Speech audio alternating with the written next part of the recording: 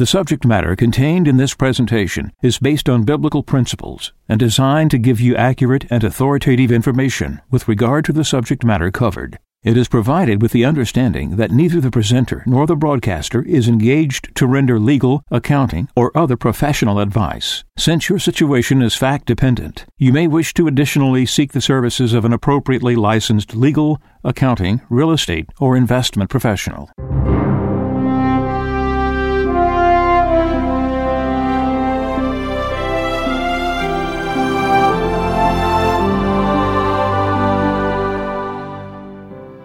No one can serve two masters.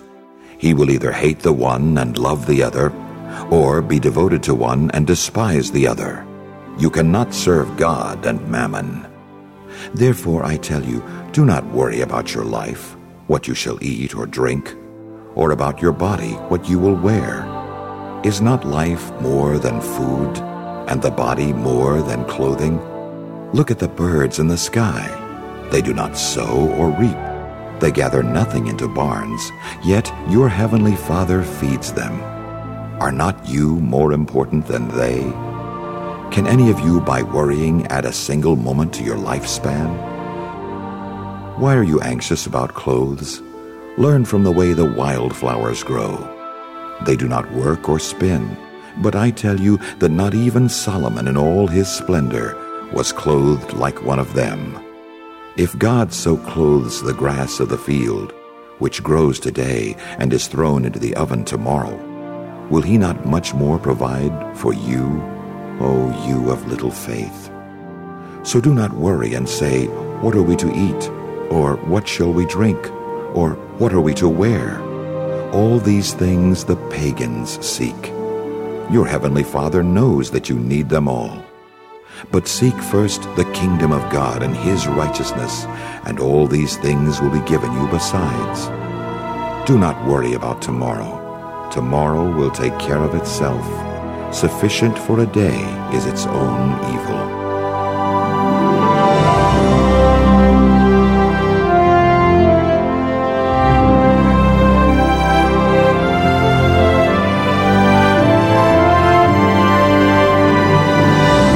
This is Mejanomics with a Friend of Medjugorje. So here we go again. Alabama leads in certain things that the rest of the nation follows. Yesterday, May 1st, the Alabama House passed a bill that, in essence, annihilates abortion. It's the toughest law ever been passed by one of the states. Other states are trying to do things. Alabama wants to counter what's going on in New York because they're saying they could do abortions even after the birth of the baby. We attribute this to Our Lady in many ways because she appeared here and what's taking place. We've talked last week about Boston, what broke there because Our Lady appears there every day with Yvonne. And so there's a result in seeing in Alabama what Our Lady's done here. We felt that for a long time. It is the most biblical place in the United States of America, according to a Pew survey. So there's a lot to say about that, a lot to say about Our Lady. But this bill was not just passed to stop the abortion, it was done to be defiant against Roe versus Wade. The vote was 74-3, so almost nobody opposed it. The one who did oppose it was a Democrat, who is Louise Alexander. He challenged it, saying, nobody knows what a woman goes through. I know you don't because you're not a woman. You don't know why I want to have an abortion. It could be because of my health. It could be for many reasons. My choice is just as important. I just want to say one thing until all of you walk in a woman's shoes. Y'all don't know. So this overwhelmingly was won into a bill in the House. But its purpose really is to challenge in the Supreme Court Roe versus Wade. Because we already have some strong restrictions on abortion now in Alabama. But what I want to bring up to you is there was another representative named John Rogers who represents Jefferson County, which is where Birmingham, Alabama is, where you will have more people for abortion. And we got a clip of what he's saying. And it's pretty astounding. These kinds of people don't represent Alabama, and he's only one of three that voice this insane, crazy, all the above you can say about it. Here's this clip. All I'm saying to you, it ought to be a woman's choice. I'm not about to be, as a male, tell a woman what to do with her body. She has the right to make that decision herself through rape and incest. Some kids are unwanted. So you kill them now, kill them later. You bring them in the world unwanted, unloved. Then you send them to the electric chair. So you kill them now, kill them later. But the bottom line is that I think we should be making this decision. Wow, what's such wisdom? They're going to kill him anyway. And electric chair, let's just kill him now. They're crazy, beyond insane. But also he's saying from a perspective that he's admitting that a woman who would have an abortion is going to raise a killer anyway, or a criminal. And there's stats that support that. Not that we support what he's saying, but there is a truth in this. You would think you would never hear somebody say this. He said, quote, "Some kids are unwanted, so you kill them now or you kill them later. You bring them into the world unwanted, unloved, you send them to the electric chair, so you kill them now or you kill them later." That's the bottom line. Amazing. But let's dissect this. Let's understand this in another way. The Bible relates to us that all evil works toward good for those who love God. We literally have babies in heaven that had they were been born, that would be in hell. Every aborted baby has made it to the light. Our lady said that. She was asked by Mariana, I think it was, about the babies who are aborted. She says, they are with me. So the good out of this great evil is that these people, what this wicked man said yesterday, kill them now or kill them later, which is wrong. There is something that we have to look at from another point, that these people who do these things will be raising troubled monsters. I'm not saying that is justification. I'm not saying he's right. But from his perspective, he says something that works toward good, even though it's evil, and we can never be for it. And our read relates this today. This is taken from a book called Freakonomics by a Stephen Levitt and a Stephen Dupner. What sort of woman was most likely to take advantage of the Roe v. Wade? Very often she was unmarried, or in her teens, or poor, and sometimes all three. What sort of future might her child have had? One study has shown that the typical child who went unborn in the earliest years of legalized abortion would have been 50% more likely than average to live in poverty. He would have also been 60% more likely to grow up with just one parent. These two factors, childhood poverty and a single-parent household, are among the strongest predictors that a child will have a criminal future. Growing up in a single-parent home roughly doubles a child's propensity to commit crime. So does having a teenage mother. Another study has shown that low maternal education is the single most powerful factor leading to criminality. In other words, the very factors that drove millions of American women to have an abortion also seem to predict that their children, had they been born, would have led unhappy and possibly criminal lives. To be sure, the legalization of abortion in the United States had a myriad of consequences. Infanticide fell dramatically. So did shotgun marriages, as well as the number of babies put up for adoption, which has led to the boom in the adoption of foreign babies. Conceptions rose by nearly 30%, but births actually fell by 6%, indicating that many women were using abortion as a method of birth control, a crude and drastic sort of insurance policy. What was just read says, another study has shown that low maternal education is the single most powerful factor leading to criminality. This shows maternal need of a child and lack of education raises up children who they themselves will repeat the errors of the mother. It said maternal. It didn't say fatherly. This points to the problem today is in womanhood. We've talked about this forever. How to change your husband is about that. It's in the woman's hands.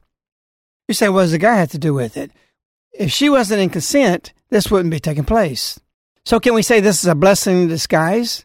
No. We can't put it in that context, but we can have a perspective of this, that God is populating heaven with these people, because even if they're raised that way, they're going to put them in a path that loses their soul.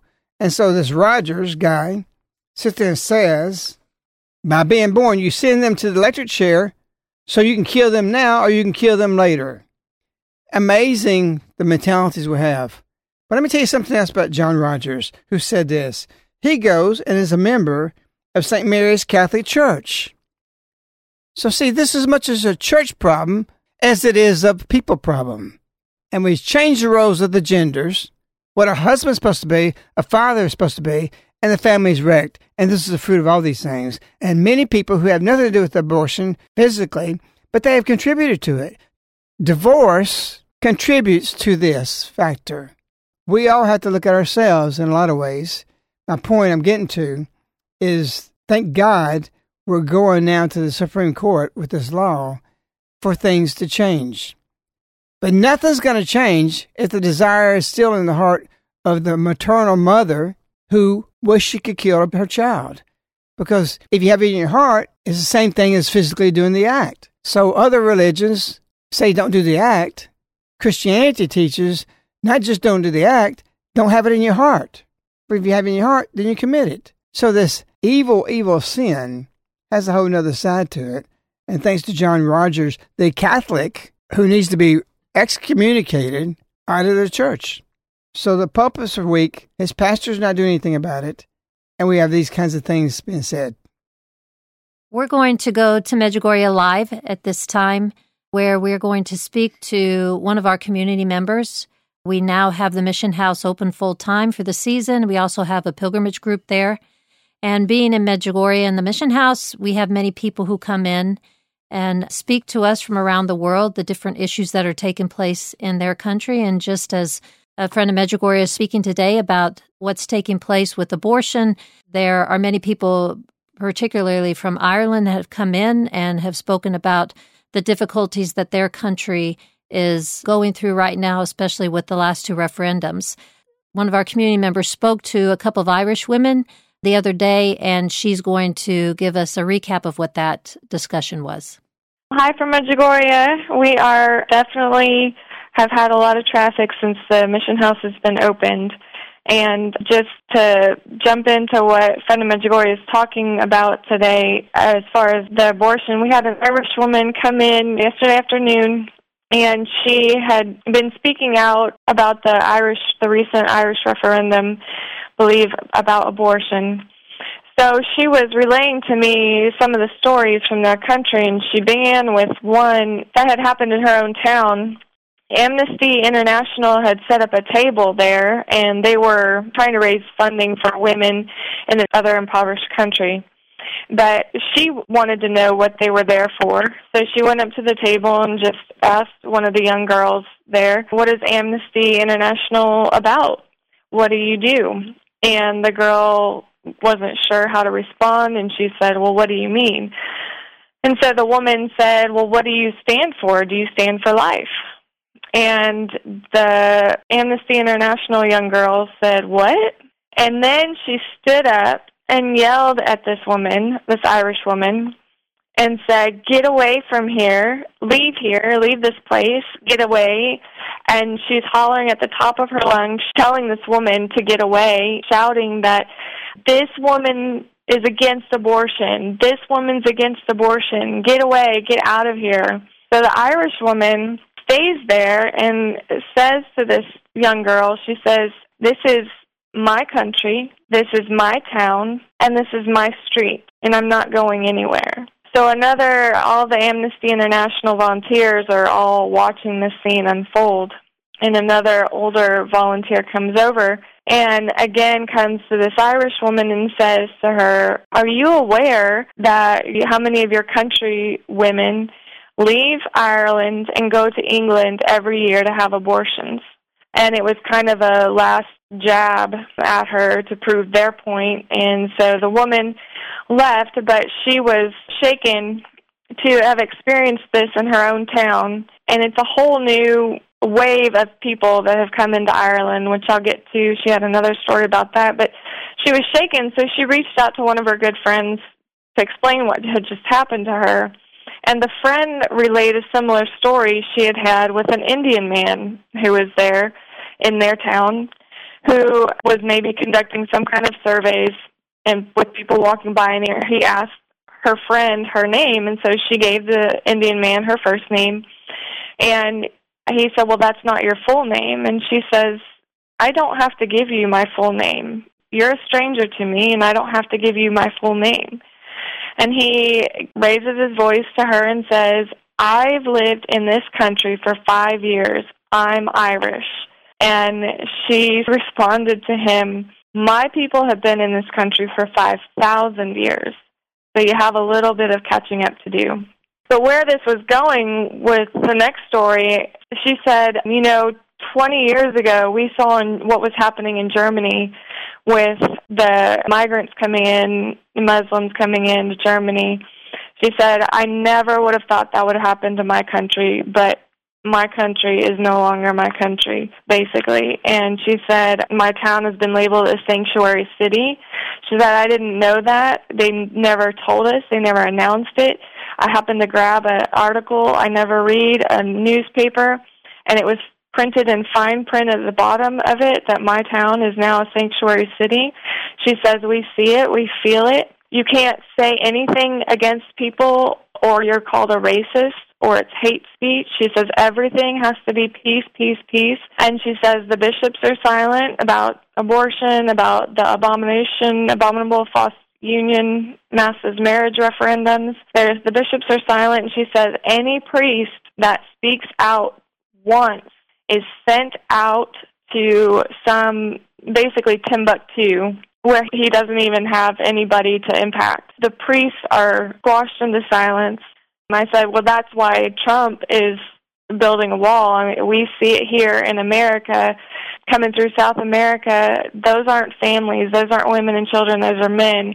And she said exactly that it was men, young men coming into our country, coming into Europe. I said, so that's why Trump is building the wall. And she says, Trump is fantastic. She says, but our newspapers are so censored by our media who so strongly oppose Trump for what he's doing that they spread incredible lies about Trump. So any of the Irish people who aren't seeking their own information are believing these lies about Trump. So that a group of my friends, we are so supportive of Trump that we prayed strongly for his election, and what he's doing is what is very good for your nation, basically. And she went on to say, I brought up Muslims then as far as abomination and abominable marriage and what they're bringing into their nation and how the priests aren't speaking out about it. And she said, they're teaching this in first grade. And so I said, well, I bet the Muslims aren't quiet about that because they don't teach that in their religion. And she says, oh, no. She says, it's the Catholics that are quiet. We're the Protestants. They're taught peace and all this. Just have to be peace. But she says the minute they passed that and started teaching that in our schools to first graders, she said the Muslims were out in their streets and they protested for 3 weeks. And at the end of 3 weeks, the school backed down and got it out of the curriculum. In describing how their town has been flooded, how their country has been flooded with migrants, she gave another story about walking down the street in her town, and she saw a migrant screaming at an elderly woman in her 70s, an elderly Irish woman. And she said as she approached, the old woman was shaking and the screaming was just escalating. And she asked, is everything here okay? And the migrant turned to her, still screaming, and said, this woman touched my car. This woman touched my car. I'm calling the police. She touched my car. She needs to be arrested. And so the Irish woman said, I slowly reached out my hand and put it on her car. And I said to this migrant, well, I've touched your car now, too. Are you going to have me arrested? And she said she turned and started screaming at her as well, but that she was forced to leave. The elderly woman just thanked her. But the last story she relayed was their current Prime Minister of Ireland wasn't elected by the people. He was simply placed there, and he had been the Minister of Health previously and had run their health care into the ground. But she said that there are trolley cars filled with elderly people, elderly Irish people that are waiting to be seen in these healthcare facilities. She happened to need healthcare assistance. She went in one day and she was filling out her paperwork information, and a migrant came straight up to the desk, didn't wait in line, and said, I have a headache. I want an MRI. And she said he didn't have to fill out any paperwork. Migrants that have come in our country, they get free health care, free jobs, free food. The Irish people they get their homes taken away. Her sister lost her home, but the migrants come in and get anything they need. So the Irish people have no power because they're called racist if they stand up. The priests can't stand up. The Irish are attacked in their streets. So it was really disturbing encounters because of where we are really in our country also, as far as if Trump hadn't been elected and where we're facing with the border walls and all the issues. So that was what was news from Ireland. What does she feel the fate of the country is going to be? Did she relay that to you? She did. She said it's very difficult because the citizens who do understand what's going on can't speak out. And she relayed that there's something, which I haven't researched or heard about, but she said there's something called Agenda 2040 that she's heard about that to do with a plan of migration into their nation, their country, that the Irish people by 2040 would become minorities.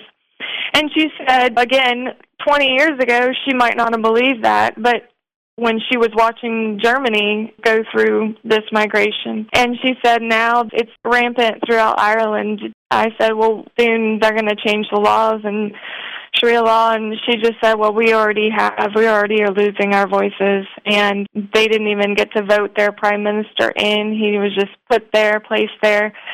So she says and also she knows that the protection where the people are voting for abortion, they're voting for abominable false unions. She said it's just bad all over because where is the hope? There's no one.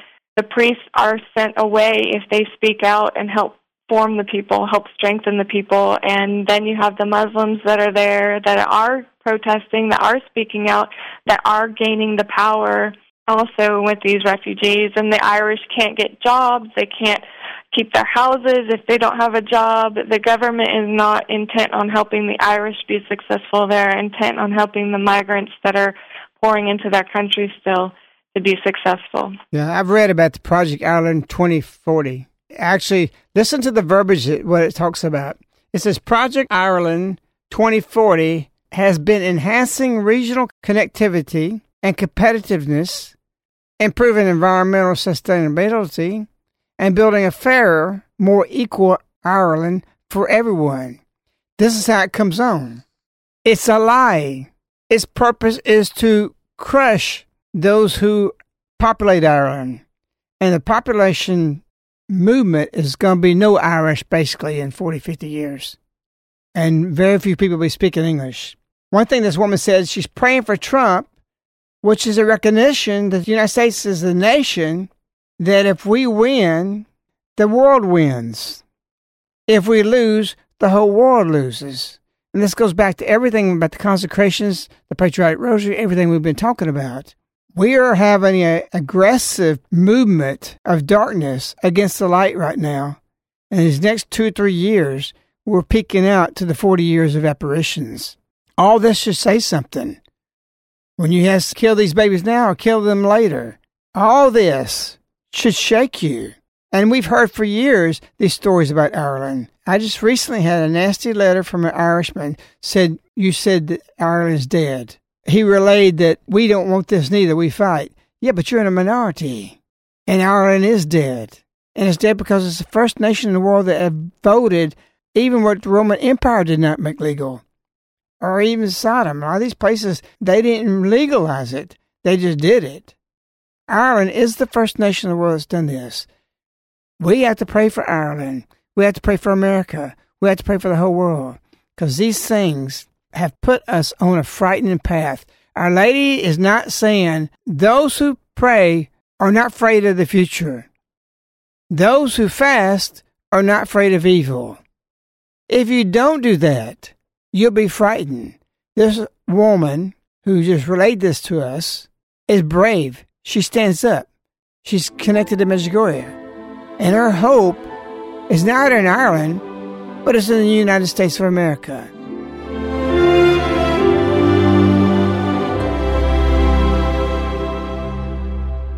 You are listening to Mejanomics. In just one moment, a friend of Medjugorje will conclude. First, we wish to share with you our global outreach. Caritas of Birmingham continues to be the largest Medjugorje center in the world. Mejanomics, which you are hearing now, is just one part of the multifaceted mission of Caritas.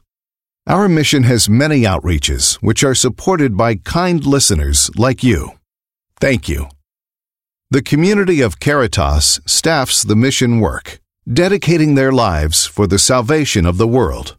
For 9 months of the year, we live and work in the village of Medjugorje, sharing with pilgrims from all over the world the timeless messages of Our Lady, which are changing the world. We need your help to continue all of these works, especially our mission in the village of Medjugorje. We are asking that generous souls step forward to help fund this work. We are preparing new shipments of conversion materials to be sent to our mission house in Medjugorje and ask everyone to give any amount they can. The more that is given, the more we will be able to send and minister to people from our base in Medjugorje. Thank you on behalf of those who will be touched by God's grace and find peace and hope for their lives through our mission house in Medjugorje. For those wanting to make a tax-deductible donation, simply contact Caritas in the U.S. at 205-672-2000. Outside of the United States, dial 001-205-672-2000. You can also donate online by visiting mej.com, spelled MEJ.com, and click on Donate. When making your donation, please mention this broadcast and the Caritas Mission House Fund in Medjugorje. Thank you for your help. Now, here is a friend of Medjugorje to conclude today's Mejanomics broadcast.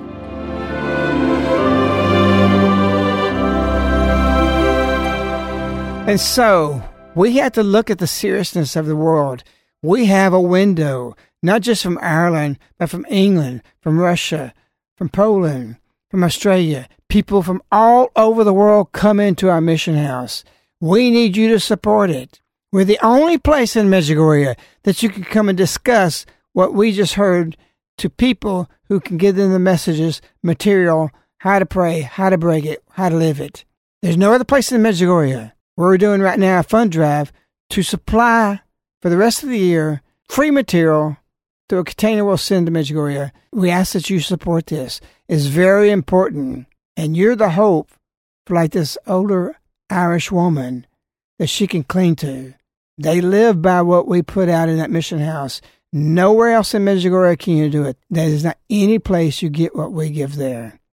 So we're praying for you. We need to be praying for a nation, thereby praying for the whole world. We wish you a lady. We love you. Goodbye.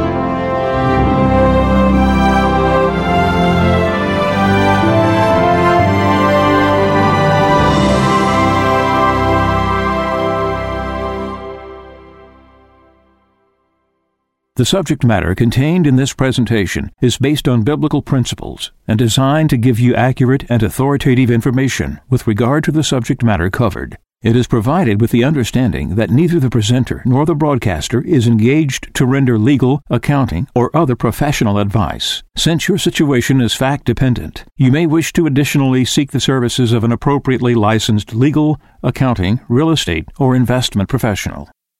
This ends the Mejanomics broadcast with a Friend of Medjugorje. These broadcasts are available as CDs, which are sent directly to your doorstep on a monthly subscription. For information, contact Caritas in the U.S. at 205-672-2000.